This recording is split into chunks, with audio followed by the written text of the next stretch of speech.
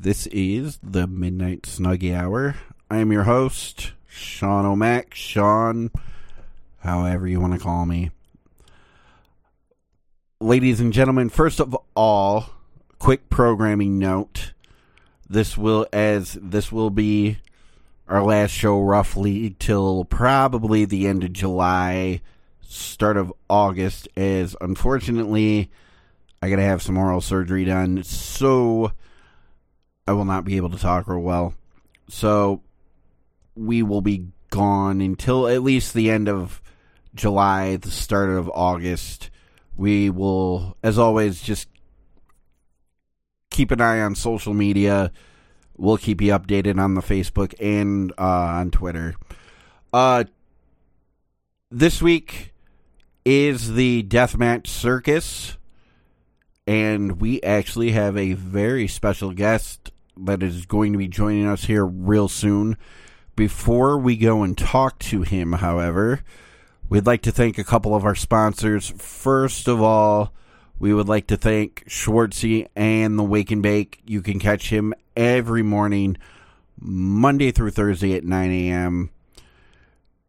We'd also like to thank our friends at the Pro Wrestling Edge, Dan O'Mac and the boys. You can catch new episodes of them every Tuesday, and you can catch Dan's Edge of the Mind podcast that gives you an interesting look at mental health issues. You can catch that every Wednesday. Also, on Wednesdays at 7 p.m. on Twitch, you can catch Randy West, Show Me the Money. Also, go on Facebook, check out our friend Angela Reister and her company, Violent Femmes Conceptions. And on Thursdays, you can check out Vinny Radlock and the Monster Lab and Science podcasts. Or shows, sorry. With that note, like I said, this week is Deathmatch Circus. We're looking forward to it. We're going to be there, actually. And we brought somebody in that actually was kind enough to discuss the card with us. So let's go see who it is right now. All right, ladies and gentlemen, right now we got the man, the golden voice, and to steal a phrase, I cannot wait any longer to talk to our next guest, Larry fucking Legend. Larry, thank you for joining us. Thank you for that introduction, and thank you for using the expletive because, I like to be very raw in my delivery at times, whatever the show may be, and that involves some colorful language that, growing up, I always used to think, like, when my uncle gets really pissed off or, my gym teacher gets really pissed off, they'll sometimes let out a curse word. And it was very, I was very aware that sometimes when things get really heated, people just let those words fly.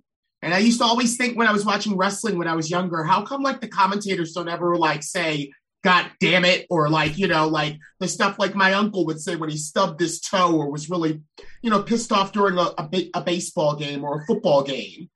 So now that I kind of have a voice of my own and can take liberties with the microphone, I make sure to stand up for language that's going to make people smile and kind of be like, yeah, I'm at an adult-oriented, show. And I relish any opportunity to use language like that. And I thank you for including it in my introduction to the show tonight. Oh, absolutely. It's one of those things where it's kind of like when you get to hear those kind of words, it makes you feel like you're in a place where, hey, you're maybe not supposed to be, but you're in the in crowd. So it's always nice. It's an element of danger. It's an element of like X-rated, R-rated, NC-17 that, a lot of the times we all know that exists, but because of like social constructs, it has to be like PG, Yeah. So that's why I miss the Attitude Era so much in old school ECW. That's why, like, now going back with ICW and even RPW and all the promotions, it's very raw, very in your face, there's no apologies. This is who we are. Yeah, well, you hit the nail right on the head when you said those three letters, ECW, because as we kind of get further and further away from the glory days of ECW, I think we're really starting to see the type of impact that, the music and the attitude and the personalities and sort of just like not being perfect, like how kind of like, bringing to light that the production is not always going to be flawless. The bodies are not always going to be like ripped, but that didn't matter because it was entertaining. And part of that entertainment came from kind of like that, like, am I even supposed to be watching this? Is this supposed to be on TV, So, yeah, I'm so happy to be a part of ICW because I feel like as soon as you see the ring and the setup, whether it be the pit fighter or the chains, you already are sort of like, what is this that I even am at?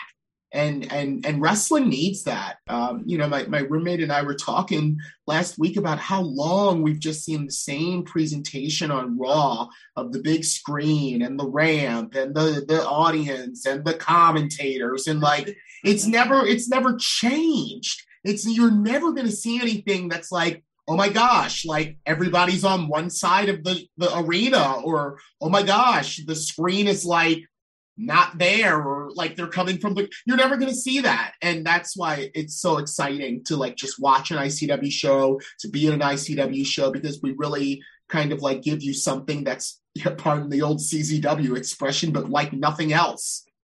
So speaking of ECW, you guys actually not too long ago got to run in the legendary Hammerstein Ballroom. What was that experience like? Well, it wasn't us. Oh, I'm sorry. It's okay. It's all right. It was GCW. It was GCW. But listen, you got the right guy on the show tonight, because I actually have done a couple shows from the Hammerstein Ballroom. The first show that I did there was in 2011, on June 3rd, 2011. Was the first time I ever did a show in the Hammerstein Ballroom. And speaking of ECW, the show was produced by Stonecutters Media and a gentleman by the name of Steve Carroll, who was instrumental in the old ECW with Paul Heyman and Todd Gordon. So Steve Carroll is kind of a music producer and just an entertainment guy. And he wanted to do a wrestling show. So he did a wrestling hip-hop themed show. It was called the Urban Wrestling Federation. And, he had a lot of money, this guy did. And what he cared about more than an actual show was like the footage. So he just booked the Hammerstein Ballroom to film a series of pay-per-views for the Urban Wrestling Federation back in June of 2011. And that was the first time that I ever got a chance to do a show in the Hammerstein Ballroom. And if you don't know, the Hammerstein Ballroom's broken up into two levels. There's the Grand Ballroom upstairs, and there's the Hammerstein Ballroom on the main floor. And the Hammerstein Ballroom is where ECW used to run. That was the WWE's ECW One Night Stand pay-per-view, and where GCW ran in January. I think the show was called The World on GCW. I wasn't there, but a lot of my friends and a lot of my colleagues were getting their first opportunity to be in the Hammerstein Ballroom. You might know the announcer for GCW, MLJ. He is a good personal friend of mine, and I've seen his career kind of blossom from being a commentator for CZW to being like, the announcer for GCW. And it really meant a lot for me to be able to know that someone that I knew was getting a chance to rock that massive building with all of those fans and just the kind of awe that is standing in the center of a full arena. It's really something that's like, that can't be described. Funny enough, when I did the UWF show back in June of 2011, it wasn't full. It was the Hammerstein Ballroom, and there were a lot of it. Homicide was there, and Eddie Kingston, Facade, Ruckus, it was a who's who, and myself, I was the MC. But when we did that show, like I said, this promoter, Steve Carroll, really just cared about the footage for being able to repurpose it on things like Tubi and Pluto. I've actually learned now, because now all these years later, you can find a lot of those Urban Wrestling Federation shows on streaming services like Tubi. Of course, none of us are getting any residual checks from this, but That's the lesson that you learn when you're young and you're dumb and you want to just be on a big platform. We're not getting any money off of the repurposing of these pay-per-views we did back in 2011, but yeah, a lot of my people got to do their first show in the Hammerstein Ballroom not too long ago for GCW, and that's a great thing. That's a great thing for wrestling. It's a great thing for me, kind of as a quote-unquote OG, to see like my little ones are getting up there and getting to rock arenas that I've been in and I've been done. And after I did those shows for the UWF, if you don't know, I worked for Ring of Honor for about 3 years in a front office position for Sinclair Broadcast Group.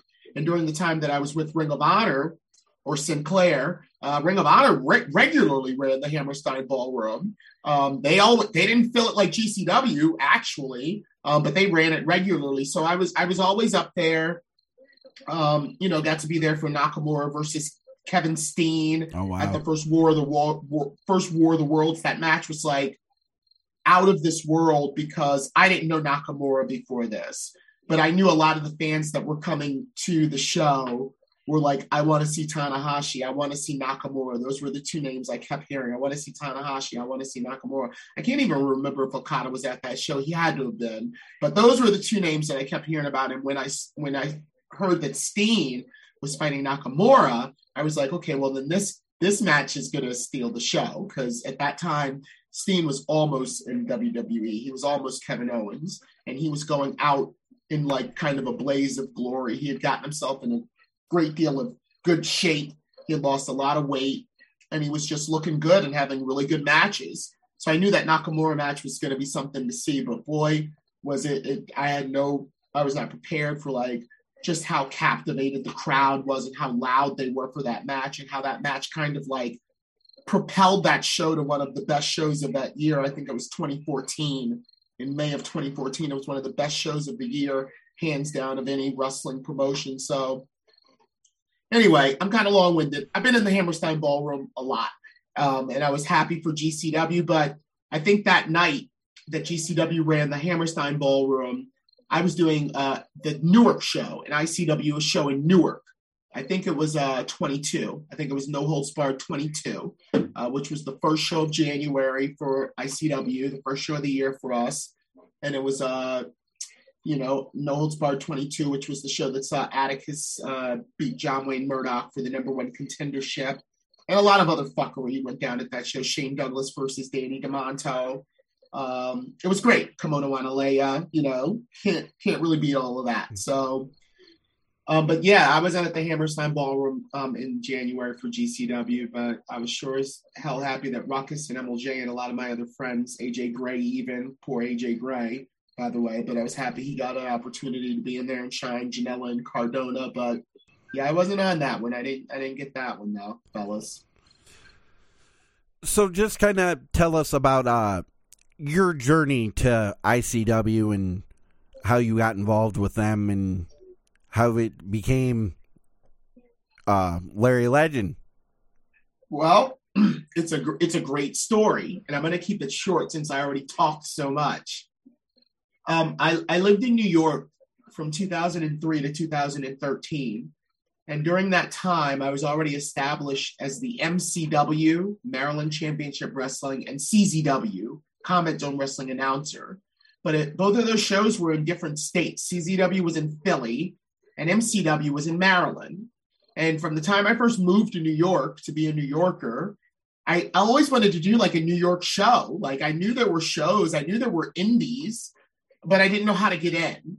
And finally one day, a show out on Long Island that actually I came to find out was Mikey Whipwreck's promotion called NYWC. They needed an announcer for a commercial that they were filming. They needed a ring announcer. And this company didn't have a full-time announcer. What they used to do is they would just use one of their students. They ran a training facility for people that wanted to be aspiring pro wrestlers, and they would just use a student who had a suit and was well-spoken to just be their announcer. Well, for this commercial, they were like, well, we need the pizzazz, we need the polish of like somebody that looks like a pro. And they reached out to CZW and they asked Maven Bentley, who was the longtime promoter for CZW and sometimes would be the announcer when he had to fill in. they were like, can you come do this commercial for us? And Maven Bentley was like, I'd love to do it, but I'm all the way in Philly. However, the CZW announcer, Larry Legend, lives in New York. So, like, if you guys want to toss him a couple bucks, I'm sure he would film a commercial. Like, he's a TV guy. Like, he would love to do that. And the NYWC promoters contacted me, and I went and I did the commercial. And they were, like, so impressed by me doing the commercial, which wasn't even a show. It was just like we were filming something, that they were like, hey, we do shows here, like, every month. And they were like, how much would it cost for us to get you to, like, be our announcer? And I was like, boom, finally, a New York show. It was all the way on Long Island, but still a New York show. And, we discussed that part of it. And I became the NYWC announcer. By becoming the NYWC announcer, I now had people who were like vendors for New York wrestling shows, T-shirt sellers and figures and stuff. They would come and they'd set up their tables and they would, sell merchandise during like different shows, indie shows. And Jack Sabbath, who ran ICW way back in the day, brought his Wrestling Universe pop-up show to an NYWC show. And it was one that I was being the announcer for. And he's like, who is this guy? And why am I just seeing him for the first time? And he talked to the NYWC promoter, and he approached me and he was like, you should come check out my show. It's in Queens. And I was like, oh, I would love to. And he's like, yeah, you're my guest. Just come. And it turned out to be an ICW show. So we're talking like 2009. Wow. 2009 ICW, running on Queens Boulevard, next to the Elks Lodge, the original ECW Madhouse of Extreme. It was not that Elks Lodge. It was right next door to it, but it was another Elks Lodge, coincidentally. But I went to that show, and I was just standing around. I knew a couple people on it, Sammy Callahan, Devin Moore, Danny DeMonto. And, I was just standing around, and Jack was like, hey, do you want to, do some commentary? And I'm like, yeah, sure. Why not? He's like, all right, well, it's in the back, towards the rear. As long as you can see, just get on the next match. And I was like, whoa, I'm commentating a New York show. And I don't even know who these people are. But I did it, and I was commentating with Kevin Matthews. Anyway, long story short, Jack told me, come to my next show. I might have something for you. I went to the next show. Steve DeAngelis, the old ECW announcer, was his announcer at the time. And Jack had booked a few CZW guys. So he told me to come to his next show. And he was like, what I'm going to have you do is I'm going to have you do the CZW guys intros. So like Drake fought Nick Gage, I think, and I did their match. And Black Cheese and Sammy Callahan were in a four-way against Bruno Marciano and Bandito Jr. And I announced that match. And after I did that for free, Jack was like, hey, I want you to start coming to all my shows. And he's like, and we're not going to tell Steve this because we love Steve. And he's like kind of the guy, but I'm going to have you kind of replace him. Slowly but surely, we're going to have you and him do shows together. I'll pay you. But eventually, I'm just going to tell him, we don't need you to come to any more shows. We're going to have Larry do it. And that was my birth in ICW. I started in 2009 doing commentary for free and then doing like CZW matches on ICW shows. And then eventually Jack Sabbath decided to replace Steve DeAngelis with me. And the rest is history. I've always done ICW shows as their primary announcer all the way up until Danny DeMonto made a business arrangement with Jack Sabbath, purchased the company from him, and changed it into an all deathmatch federation. And I'm tailor-made for that because a lot of people know me through CZW and doing a lot of hardcore anyway. So through the evolution of ICW from the time that I started as a commentator in 2009 to now what we have in 2022, like the number one deathmatch company in the country, I'd say, like number one in the country of just straight death matches. It's been a wild journey. And it's crazy. It's crazy to me to realize that I've been doing this for 20 years in December. And a decade of those years has been as the ICW announcer. And that decade kind of snuck up on me because ICW, when I first arrived, wasn't even my primary fed. I'd say that when I first arrived, my primary fed was MCW and CZW. Those were the shows that I wouldn't miss. Those were the shows where I was kind of known by the crowd. ICW was like new to me.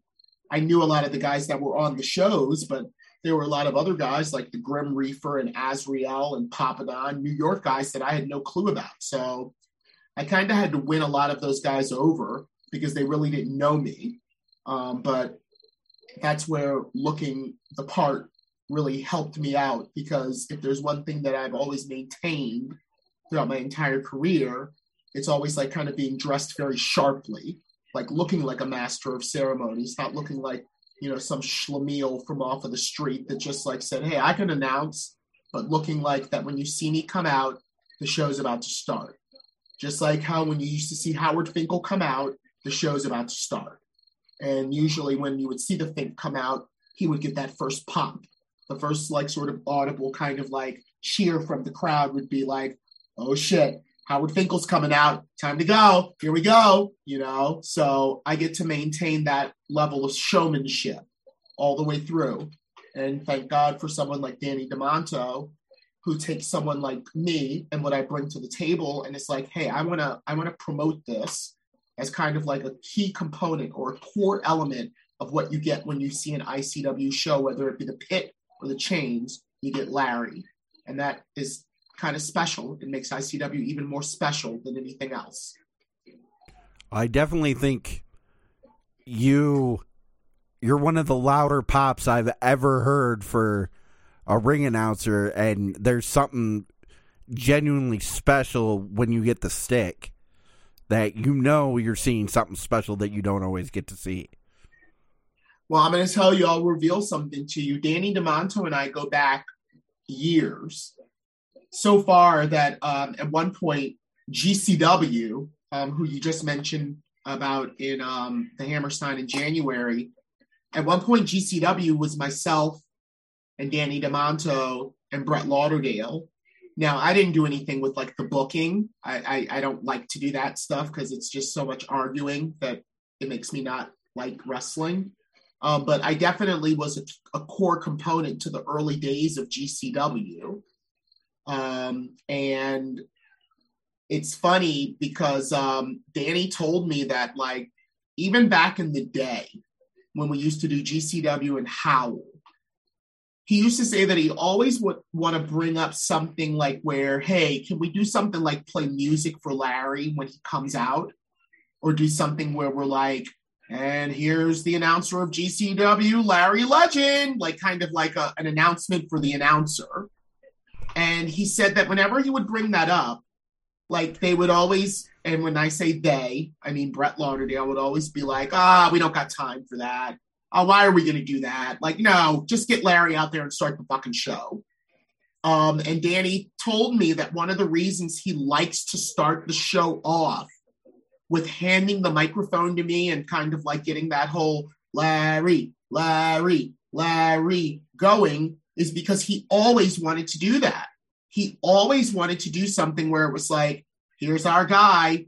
Here's the guy that you're always going to see for the ICW show. We love this guy. This guy loves you. Now do your fucking job and start the fucking show. And that's kind of like the vibe of every ICW. And I really appreciate it. And I can't think of an ICW show without that. And it's kind of become a staple of our presentation. So yeah, it's I get that pop because Danny makes it so. I get that pop because I'm good at what I do. I've been doing it for 20 years. And because Danny makes it so that we start our show off with him welcoming the crowd and then it being time for him to hand this microphone to the best fucking announcer in the game today, Larry motherfucking legend. And I even as I'm saying that right now, a lot of what I do with the introductions involves rhythm.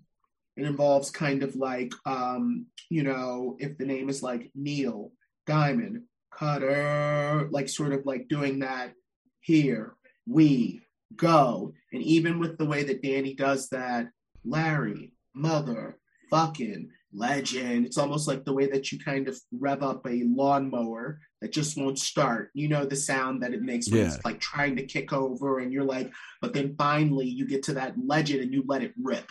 And that's where it's like, okay, now it's time to mow the lawn. It's it's definitely an art form where you got to find your cadence. Yes, you know exactly what I'm talking about. Yes.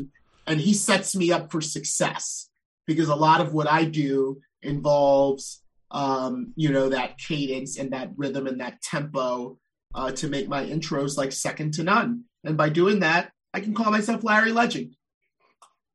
I can't have anyone that says that. I can't have anyone to say you're not. There's no argument about it. Yeah. But Larry, let's get into why one of the reasons we brought you in. Deathmatch Circus coming up. Oh yeah. In a couple weeks here. This is the third time you guys have been out with Ruthless Pro Wrestling RPW. First circus was back in October at out in Fenton, Michigan. And I always remember that first one because I always remember the ringmaster outfit, which was one of my favorites, I have to say. Yeah, so I'm glad you bring that up because here's the gift and the curse of being Larry Legend. I love that ringmaster outfit as well.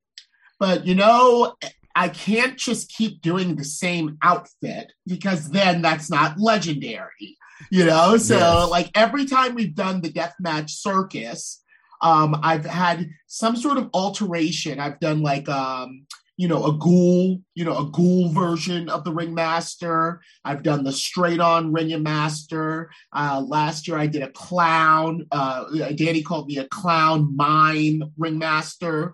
But, I'm going to have to pull out my bag of tricks now and do something different because, again, if you're going to go by legend, okay, what does that word mean? It means you're not just recycling the same old, plain old thing that people have seen. It means that you're going to have to just keep going bigger.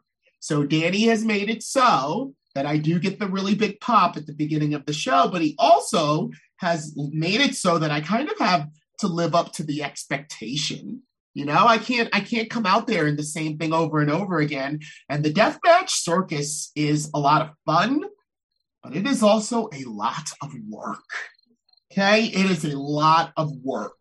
And I don't mean to sort of sell what the athletes do short at all, because they are putting their bodies through all types of macabre mayhem for, the enjoyment of the fans and the prosperity of it all. But as an announcer, it is a brutal affair for me.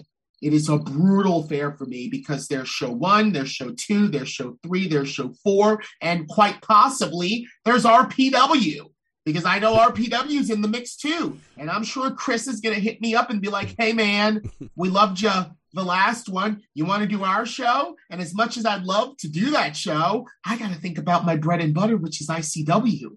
That's what got me to the dance. So I'd love to do RPW. I'd love to make that extra Skrilla on my weekend, but I also got to make sure that I'm right as Dodgers for the 4th ICW show as much as I am for the first ICW show. You know what I mean? So 20 years of experience means I'm smarter than the average bear. And I'm not just going to go for the gusto and be like, oh yeah, I want to do it all. Because I've lived through enough Mania weekends. I've lived through enough, Mania weekends, whether they be in New Orleans or Orlando or wherever, to realize that those weekends, they're really lucrative, but they also take years off your career. I remember one of those weekends, Sami Callihan did like 14 matches. And yes, Sami Callihan got back on his plane or got in his car with a bag full of money, but he could hardly hold that ass up. Yeah, after the weekend he had down in Orlando, that Mania weekend, I was like, good God, he couldn't talk. His voice was like, but by the end of it, he couldn't even talk. I understand. I have a friend in the business that I will not disclose name for certain reasons, but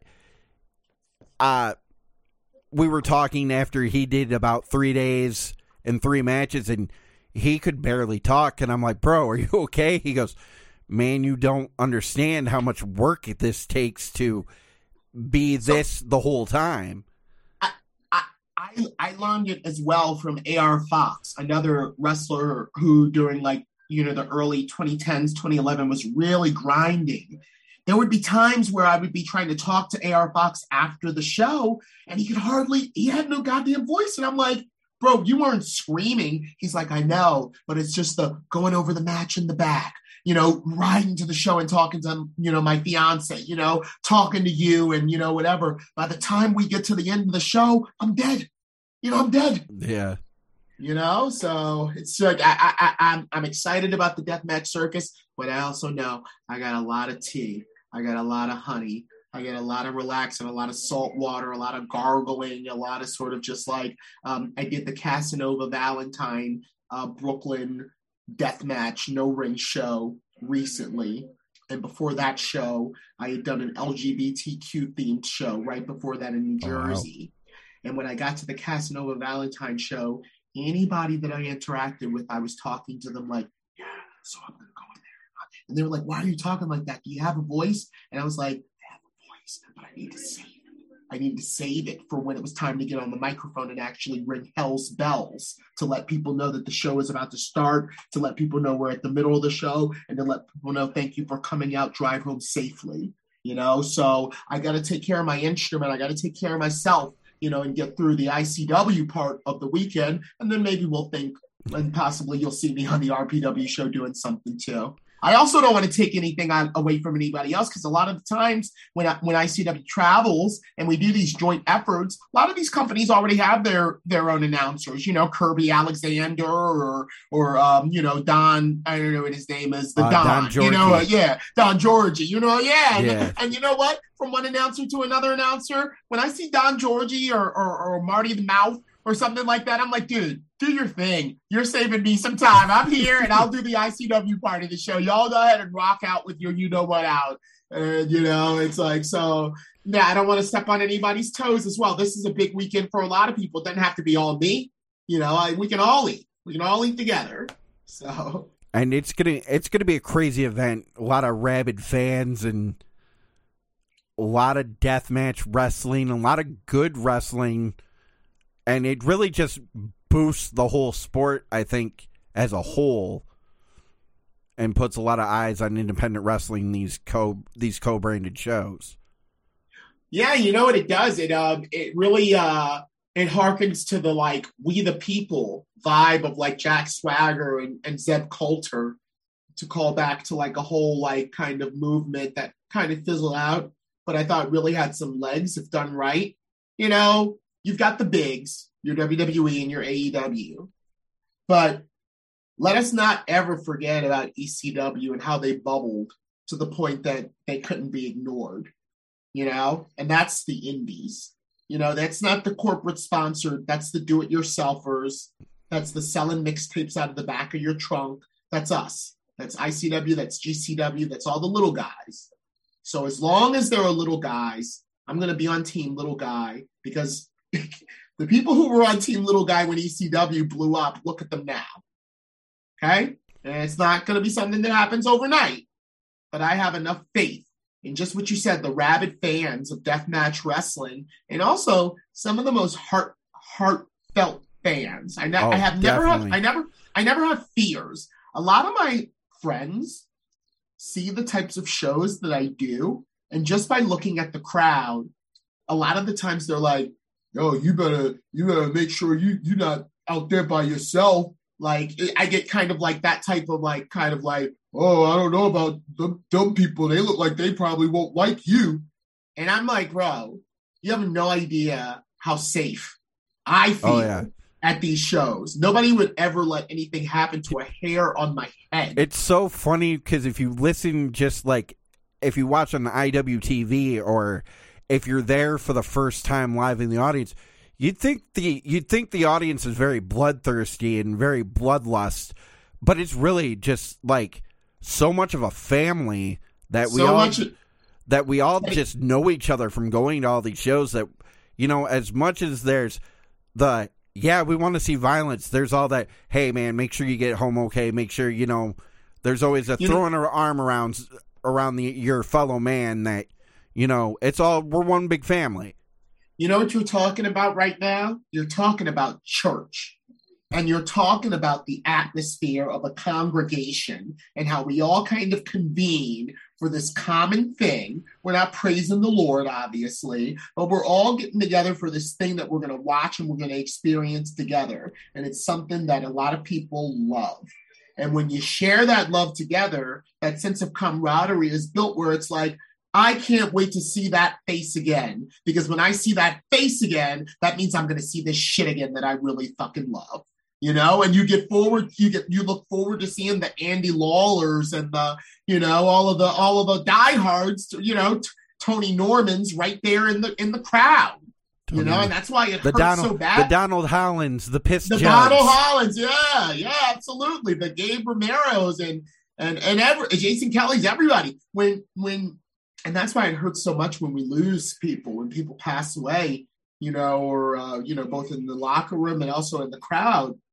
Because it's family, and we build that sense of family by getting together however often that we can to see these shows and experience, the kickoff and the best match and the main event and the we'll see you next time. And it's just I tweeted.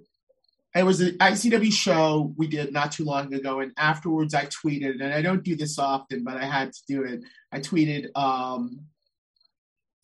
The amount of times that I hear the words "I love you" at the ICW shows, both backstage and out in the crowd, is enough to make me not even have woes like the other parts of life that are bills and relationship stuff and job and all of the other things. The amount the getting together for ICW shows and just the amount of times that Dale Patrick's is if you watch Dale Patrick's, he mouths "I love you" in the ring to me every single match before we start to fight. And it's that's our ritual. Again, going back to church and why we love this thing and love each other so much. I have my rituals with everybody. And there's so many guys, big old Justin Kyle, "I love you, Larry," hugging me and stuff, red shoes. "I love you, Larry." It's just so much love. So I feel so safe at deathmatch shows, and the deathmatch community is a prime example of don't judge a book by its cover, because for all those iron crosses you see and spiderweb tattoos, there's so much love teaming through all these shows. It's you never would imagine anything really serious would be, any harm would come to anyone, despite how violent the actual thing is. So let's get into this card a little bit. Night 1, we got No Holds Barred 27. We got Jeff King versus Hoodfoot. That sounds to me like a nice old school fight. I'm going to tell you what I love about Jeff King. Jeff King is one of the most vocal wrestlers I've ever been around. He makes noise the entire time he's wrestling, and the noises that he makes are very reminiscent of kind of Bruiser Brody or Mick Foley. In between the offense and in between, him defending himself, there's always some sort of audible coming out. And that's so old school. And then you got Hoodfoot, who to me is an epitome of kind of again, what we were talking about bodies in ECW, how you can have a Balls Mahoney or an Axel Rotten or a rotund big guy go out there and captivate the crowd on the same level that RVD or Jerry Lynn or Tajiri did. And I stand by that. All those names that I just mentioned, those bigger guys, Bam Bam Bigelow, all those big guys in ECW who you wouldn't think were going to be show stealers would go out there and stand toe-to-toe with any other match on the card. Lance Storm versus Balls Mahoney, second match on the card, banger, 4.5 stars, and 7 minutes. It was great, So Jeff King, Hoodfoot, old school battle, lots of blood. I can't wait for that one. Next, we got the Bev from 440 going up against Kaplan. Now, I don't know that much about Kaplan. I'm going to throw myself under the bus. I don't know that much about Kaplan. Well, if you're going to throw yourself under the bus, I will too. Then I'm just learning about Kaplan myself. But what I was going to say is that I sit in an office of different connoisseurs of deathmatch wrestling. I'm talking people like The Struggles, Weapons Master Ryan, Tom's Customs, who does all the graphics, and a few other people that shall remain nameless. I sit on the board of directors, and that name Kaplan has been talked about and buzzed about amongst the ICW management for a while now. And there are several quote-unquote executives that are just waiting for people to get an opportunity to see what Kaplan brings to the table. And there are also a lot of fans. I saw a lot of supporters like, oh, finally, we get Kaplan in this motherfucker to show you what it's like. And I'm looking forward to that. And the beverage, Bobby Beverly, the deathmatch enforcer, never seen him have a bad match. And that match with Reed that he had in Tennessee, in Red Bank, Tennessee, I forget which, I think it was 20. No holds barred 20. Oh, God. Oh, God. Go back and watch that match. The beverage in the ring with anybody, I'm looking forward to. Friends of the show out there, you can always check out ICW No Holds Bar on IWTV. All the content's there. Give them a shout out. Next, Larry, we had someone that we saw make her debut back in the chains back in Chicago. That is Miss Randy West. And she put feelers out and said, hey, I want to be a part of the chains at Circus. Well, she got her wish. And she's going to be stepping in with the boss, Danny DeMano. Yeah. Danny put out there, be careful what you wish for because you just might get it. So he's coming. So, he always comes. Danny DeMonto is known for coming and coming hard. But I'm going to tell you something. One of my favorite things to do in my role is to go up to the wrestlers in the back and ask them, in addition to your name, Randy West Hoodfoot, do you want me to say that you're anything like the King of Death or the Duke of Hardcore? Is there any moniker? And Randy West makes me say that she is the toughest broad in the business. And I feel like that she's going to want me to say that before this match because she knows how hard Danny comes and she's going to want it. She's going to want him to lay it the fuck in. Randy West, over the past, I'd say, year, has really kind of had a dreamy career.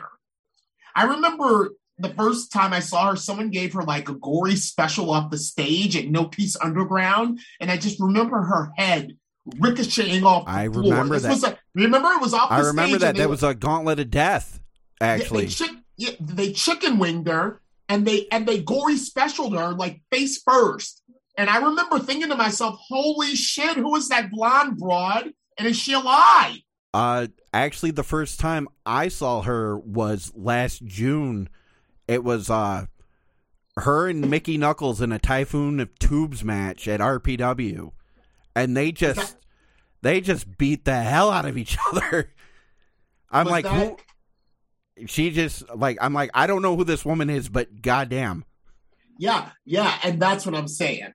She wants us to keep going goddamn. And who better to make us go goddamn with than the cold-hearted player Danny DeMonto. And he has something to prove, too. Because as the promoter, he hates it when people are always fishing for, matches or trying to get into ICW by being like, got a free Saturday and I'll be in Jersey. He hates that. So I think he wants to send a message like, if you want it, come get it, but it's going to look like this. So I'm looking forward to that one, too.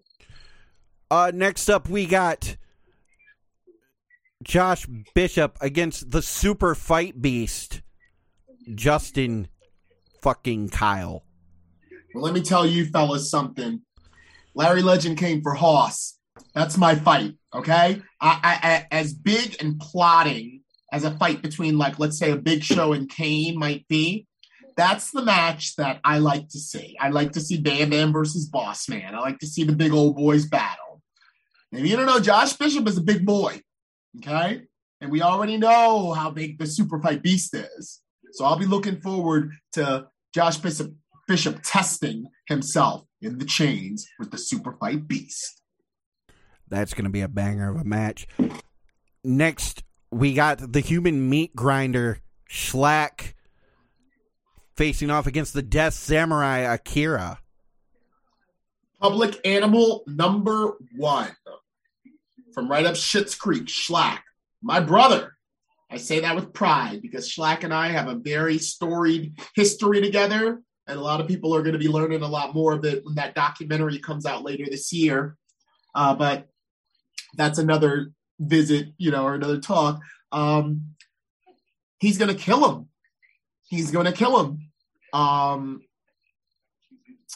Akira's little, and it's like a pit bull versus a terrier. But you see, the thing about it is that terriers have a lot of fight in them. And a lot of the times, like a small dog with a lot of fight in it can actually outfox a bigger dog. So I believe in Akira, but I know what Schlack is, and I'm thinking Schlack's going to mow him down, and it's going to be very violent, and that's what we want. So I'm looking forward to that too. A lot. Next, we got a very intriguing match, and one of the ones that, I'm intrigued to see. We got the Duke of Hardcore, John Wayne Murdoch, against the lovable psychopath, Tommy Vendetta. Now, we saw this once before in the pit. It was supposed to be, my numbers get really fogged up, but it was supposed to be NHB, I think, 16. No, 15. It was the Michigan, our first visit to Michigan. It was supposed to be the Saturday show for Fenton, I believe, and then due to weather complications, it had to be in the pit. In the barn, yeah. We turned the barn into the pit, and that's the first time we saw Vendetta and John Wayne Murdoch.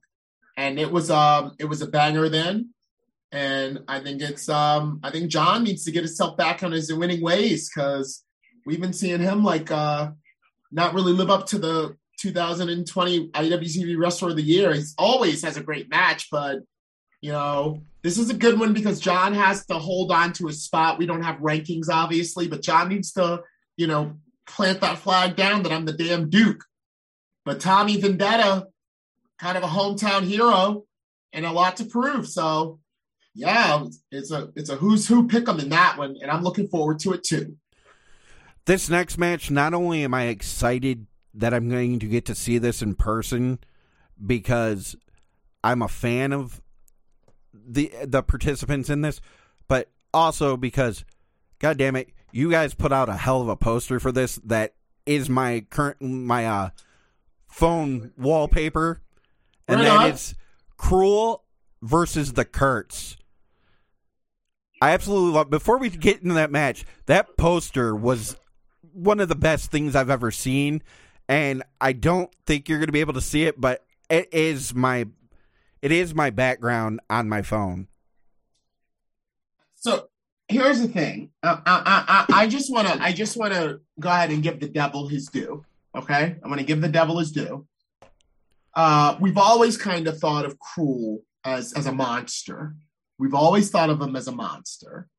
And I have heard some fans refer to him as Jason X because of his mask. In particular, they refer to him as Jason X. But I truly think that it was his match with Casanova Valentine at No Holds Barred 25 when Casanova kind of cosplayed Freddy Krueger. Yes. That really pushed the whole Cruel kind of being an adjacent to Jason figure.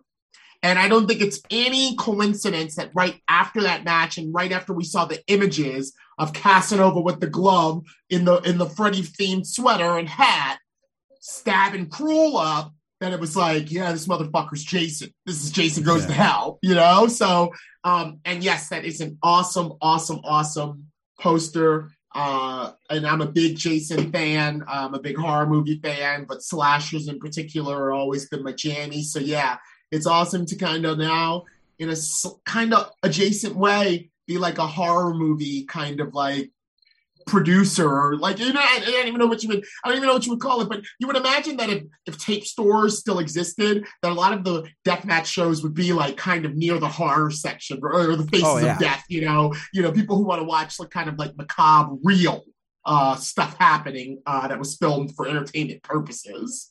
I think the most intriguing thing about this match is Casey, who's going to stop Cruel, because he's been on a tear in ICW, but also Casey is just, she's been on a tear of her own.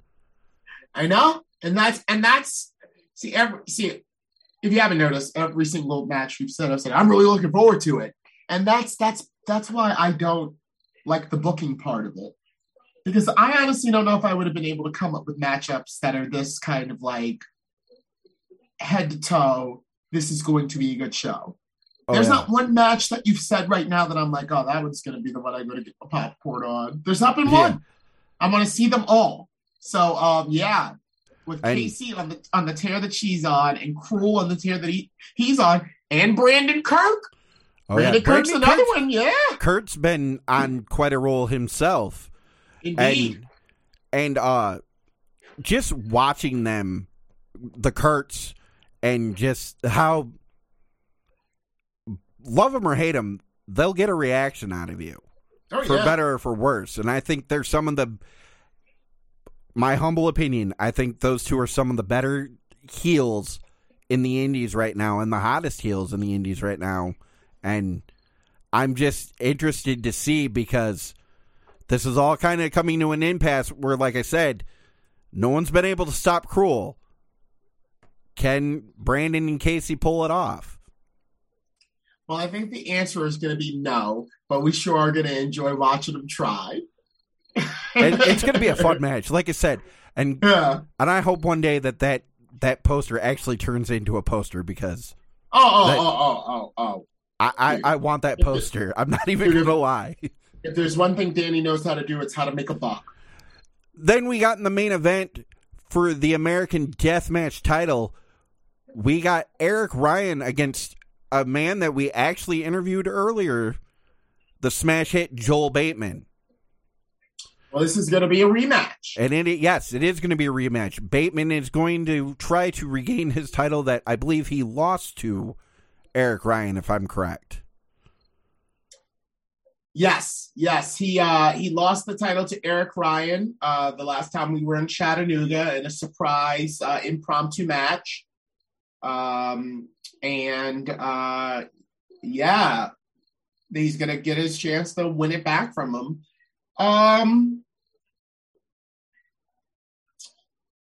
It's a hell of a main event. Again, not to harp on it too much, booking. You gotta build to that crescendo, to the top of the roller coaster, if you will. And the top of the roller coaster has to be the main event, and it technically has to be the most fun going down the main event. And I feel like with two heavy hitters, like the two-time and reigning, and I guess final king of the deathmatch ever since IWA Mid-South is no more, I guess he'll be the king of death forever. Eric Ryan and the smash hit Joel Bateman, with two heavy hitters like that, that's like, it's a no-brainer. It's a no-brainer. And it's great that we get to have someone all the way from Australia come and do battle and spill blood here in the United States. So after that, as if you couldn't get enough bangers of matches, then we go into the pit. And yeah, that's the same night, right? Same night. We go to the pit, and one of the ones we start off with, which they faced off against each other earlier this year in a different promotion, but you got Joel Bateman and Tommy Vendetta in the pit, which should be fun. It's going to be fun. It's going to be interesting. It's going to be interesting to see how much damage. I mean, if you think about who both of those guys are facing mere hours before, that's going to be a tall drink of water, my friend. That's not going to be an easy task. So yeah, we'll see who wins in that one, but it's going to be a real dogfight right there in the pit. Then we also got going in the pit. Fans of RPW will remember this back at Cold Blooded, but facing off in the pit, you got MM3 Malcolm Monroe III against Neil Diamond Cutter. Yeah, very special for me because we'll be welcoming Neil back after somewhat of a hiatus in the pit. And also because MM3 saw me at whatever the first one was we did in Fenton, because there was RPW, not Code Orange, but whatever that RPW was. And he was like... Inked in Blood, I believe it was. Inked in Blood, yes. He was like, oh, man, Larry Legend. And I was like, yeah. And he was like, one of these days, man, I promise you, you're going to be announcing me. And I was like, maybe I will, kid. Maybe I will. And, yeah, it's going to be fun to be in the pit watching those two go at it, similarly sized fighters, and to be fulfilling the legacy that Malcolm, kind of prophesized that one day I'd be announcing him, and now I am. Next fight we got that's on paper, and I'm sure it's not going to disappoint because it looks very intriguing. We got the Bev again against the super fight beast, Justin Kyle. Now that is a combustible match. Justin Kyle is an unstoppable beast. That's what he is. He lives up to the name. he lives up to the name, but the Bev, again, has done things that defy human capabilities. The blood he's spilt, the fights he's had, and he's the deathmatch enforcer. So we'll see. Who knows? 440 might get involved. There's always a chance 440 could be around. We also got Tank with the Reverend versus a man we haven't seen around in a little bit, making his return, the Carver. Oh, yes. The Tank and the Reverend are always must see. And the Carver is definitely a sight to be held. So when you get a must see act like the Reverend and Tank and the Carver making his return, gosh, just thinking about what we're seeing is making me hungry. I'm talking about for blood. Oh, yes. Next, we got a rematch from the pit back in Fenton. We got Brandon Kurt going up against former Detroit Red Wing, Darren McCarty. Four-time Stanley Cup winner, Darren McCarty. Yes.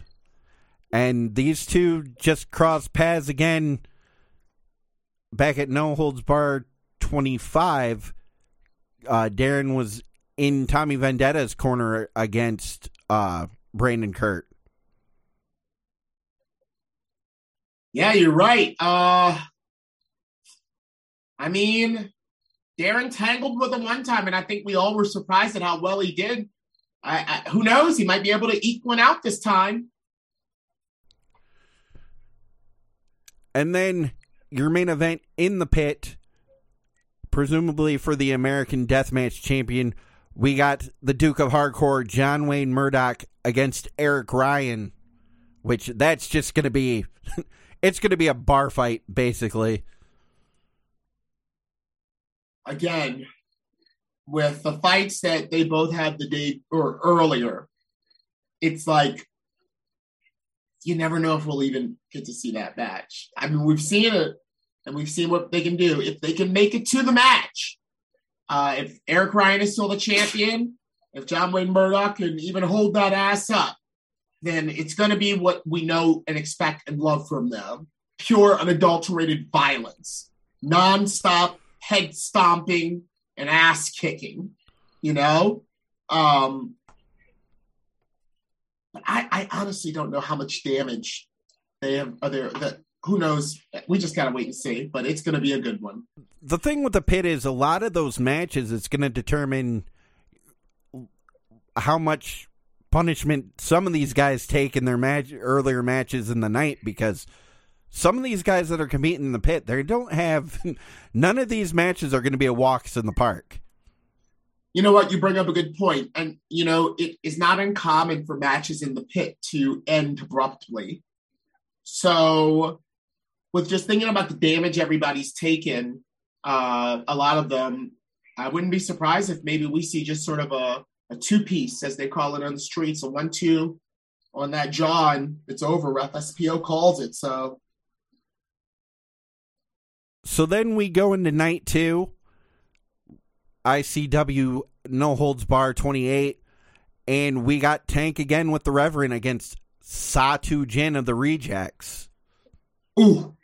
That's going to be fun. Two big men just beating the hell out of each other.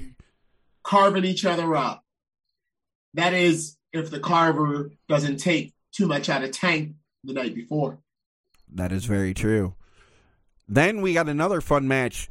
The Bev against Hoodfoot, Mo Atlas. Whew. Lord, I mean, again, if Bev is in one piece, I guess that's kind of the appeal of it, is like, let's see what these warriors are looking like when they go in for their third battle of the weekend. You know what I'm saying? Like, let's see these horses work. That's probably a terrible analogy to make, because they're men, they're human beings. But you know what I mean. You got to put in that. This work. Is going to be the gut check time. For what do they call it? The triple crown, the yes. Preakness, the Kentucky Derby, the Belmont Stakes. That's what this is like. The Deathmatch Circus. Oh yes. So another match coming up that was actually the opening match back at the first Deathmatch Circus for ICW. Brandon Kurt against Akira. Yeah. Oh, yeah. Well, those guys are great. I mean, that's just going to be a good fight. That's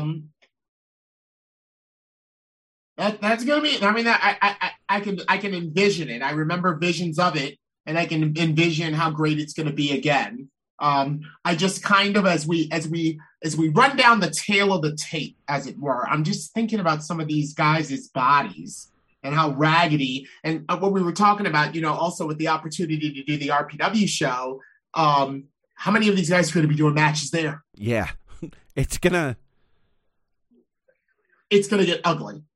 It's definitely gonna be, how much do you got left in the tank? No pun intended.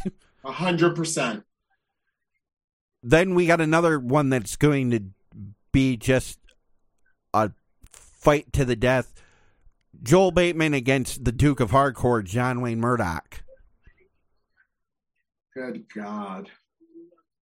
Lord. I mean, I'm just thinking about the amount of blood that everybody's going to lose. I wouldn't be, you know, I'm not trying to curse anything or be prognosticator or prognostication, but I wouldn't be surprised if some of these matches are scrapped.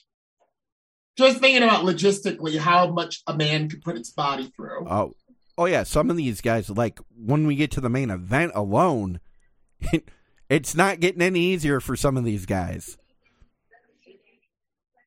But you know, that kind of inspires me. That inspires me a lot of the times when I'm really tired and my voice is really hoarse, to just keep on plowing, because, you know, it's no way John Wayne Murdoch can just like say, guys, I'm too tired, can't wrestle for y'all. You know what I mean? I'm gonna give him goosebumps before he goes out there to do his last fight, his middle fight, his first fight. But the thing about it is I'm a component of every one of them. You know, so it's like we're working together, and I don't want to let him down. But I'm glad we're going over the tail of the tape so I can count how many matches I'm doing, so I can make sure I ask for that much money. Next match, looking forward to, as I said, Casey Kurt looks to keep on her winning streak as she faces the leather daddy himself, Dale Patricks. Let me tell you, that match is I mean, I've seen Dale Patricks in the past kind of get a little loose, you know. So who knows? He might come up out of his pants. Hey. You never know. I'd be wearing a thong. You know, I've seen Dale in that fashion before. That one could get interesting then. Yeah, who knows? Casey might strip him down. We find out he's got a bra and panties on. Oh, jeez. He is the deathmatch jackass, or the leather daddy now, actually, but you never know. Then we have. Oh, sorry. Go ahead. No. I was using my imagination. Let's keep on with the tail of the tape. We got another American Deathmatch champion, and well, for Eric Ryan, it doesn't get any easier for him as he faces the human meat grinder Schlack.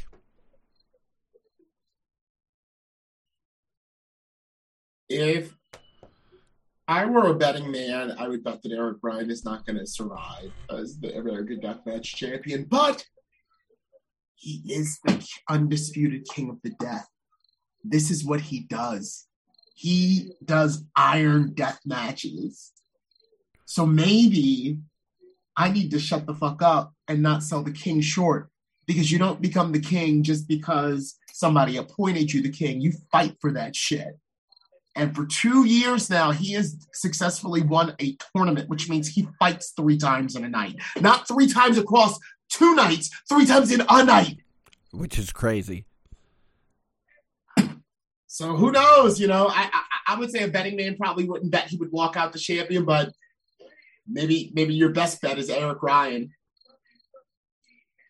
This last match, it's Freddy versus Jason. It's Michael Myers versus Pinhead. You got Cruel against the Carver. You know what that is? That's Leatherface versus Jason. That is true. Wow, you know what? It's so funny because I imagine, again, like I said, I don't like to take part in the booking, but I imagine that when they are sort of spitballing ideas, that this is almost kind of how organically they come up with it. Like looking at Cass and Cruel, coming up with the Cruel Kurtz poster. Okay, let's keep going with this theme. What else can we do with Cruel as a monster versus another death match? The Carver. Let's do Cruel versus the Carver. You got Leatherface and Jason. Matchups that wrestling fans have wanted to see forever. We kind of got it in Freddy versus Jason. Yeah. And I saw that movie twice. Last 2 movies I saw twice, Freddy versus Jason and Kung Fu Hustle. I went to the movies back to back to see them, because of the fights, so yeah, that's going to be. So not to put you on the spot, Larry, but I got to ask, out of all these matches, what's the most that you're looking forward to during Circus? Or what's one of them?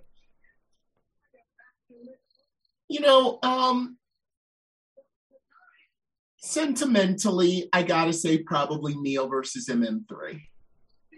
Probably, because of that moment. You see, at this point, I've announced in Madison Square Garden. I've announced, you name it, I've announced them. I've done a lot of things. But it's moments like that where somebody says to me, as kind of like an OG, having announced for 20 years, when like a younger wrestler meets me and it's like, one day I'm going to be announced by you. And then that day actually comes. That kind of like makes me want to like really make it even more special for that wrestler, So for me, I am looking forward to the Beefy Boys battling Satu and Tank. I'm looking forward to the entire fucking weekend. Not looking forward to what my outfits are going to be because, I got to be legendary, and I'm just trying to put it all together right now as we're even going down it. Not looking forward to that, but I am looking forward to seeing somebody's dreams come true. And it was kind of like a passing moment. I just arrived, it was getting my stuff together, and he's like, "Wow, Larry Legend, one of these days I'm going to be announced by you." And I'm like, "Maybe you will, kid. Maybe you will." And here we are. So probably that match. So we're getting close to the time. Larry, where can we find you on social media? Oh, well, on Instagram, you can follow me at Real Larry Legend, all one word, Real Larry Legend. And that's my alternate Instagram. I also have an Instagram that's, now this is kind of difficult. I'm going to do it the best I can, but it's at Larry _L3G3ND3. So that's L3G3ND3. Larry _ and then that last part. And then on Twitter, BLKLKP. That's Barry, Larry, Karen, Patrick, BLKLKP on Twitter. And then on YouTube, I'm Larry Legend. And on Facebook, I'm Larry Legend. last question before we let you go, Larry. You've been in the game, you said, for 20 years. Is there that dream match that you hope maybe one day you get to announce both competitors in the ring? No, there's no one dream match. Like there's not one match in particular that I want to announce. I can tell you that there are 3 individuals who I used to announce regularly that I miss announcing. They are Jon Moxley, Lio Rush, and Ricochet. So I would say that more than wanting to announce Kenny Omega versus Will Ospreay, more than wanting to announce any one match, I am looking forward to announcing my friends again, some way, somehow. All of those people are in different companies than any that I work for, but I know that, it's a small wrestling world when you look at the big picture. So I'm looking forward to the next time I get to bring any 3 of them out. And I also just found out, chances are I'm going to be announcing Dante Martin versus Ruckus. Oh, wow. Ruckus, yeah, I know, right? This is Rashawn Henderson's Intergender Bonanza is the show that he throws out of the H2O Wrestling Academy. But he has that coming up, Dante Martin versus Ruckus. And if you don't know, I started really becoming Larry Legend by being the personal announcer for Ruckus and Blackout. So for me, kind of an OG in the game, to be with Ruckus and announce him against one of the new young lions in the game, things like that. I never thought of that matchup. I never thought I want to announce Ruckus versus Dante Martin, but somehow that came together and I have the opportunity to potentially be the announcer for it. So it's things like that I look forward to, but I don't fantasy book one day I want to announce CM Punk versus, I wouldn't mind announcing CM Punk versus Daniel Bryan now that Bryan Danielson, now that I actually just said that. That would probably be a dream come true now that I think about it, actually. So yeah, I would love to announce. I've never announced either one of them. And I look up and admire them both. And who knows, in the scope of wrestling, those 2 might be on opposite ends of each other. So I'd say probably Bryan Danielson and CM Punk. I'd love to announce that match. Sounds good to me. Ladies and gentlemen, make sure you either get out. We still got tickets available. There's still tickets available, I believe, for the Deathmatch Circus. That's July 1st and 2nd in maybe Michigan. Or if you can't make it to the show, check it out on IWTV. Ladies and gentlemen, Larry fucking Legend. Larry, thank you so much for joining us tonight. Thank you for having me. It was my pleasure. It was an honor. After 20 years, I can say people actually want to sit down and conduct interviews with me, and that ain't half bad. Larry, thank you for joining us again, and we will see you at Circus, my friend. That was Larry fucking Legend, guys. Once again, we'd like to thank Larry for joining us. And don't forget, you can join in on the action too. Coming up this weekend, July 1st and July 2nd, Deathmatch Circus. It's going to be at the Overseas Veterans Association on Blazer Road. So go check that out, as there are some great tickets still left available. There's going to be a pig roast. There might be some extra accoutrements, so to speak, after the pit. So I hear it's going to be fun. So make sure you check it out. With that, we would like to say thank you for joining us. But before we go, we'd like to thank Wake and Bake, Pro Wrestling Edge, Edge of the Mind, Sew Me the Money, Violent Femmes Conception, and the Monster Lab, all for being our sponsors. Make sure you go check out all those great shows. You can check most of them out on Twitch. You can check out Wake and Bake every morning, Monday through Thursday, 9 a.m. You can catch new episodes of the PWE guys, Pro Wrestling Edge, every Tuesday. Edge of the Mind drops every Wednesday. Sew Me the Money drops as on Twitch every Wednesday night at 7 p.m. And you can catch the Monster Lab every Thursday night at 8 p.m. Guys, thank you so much for joining us. We will see you again very, very soon. And we hope to see you at the circus. Have a good night.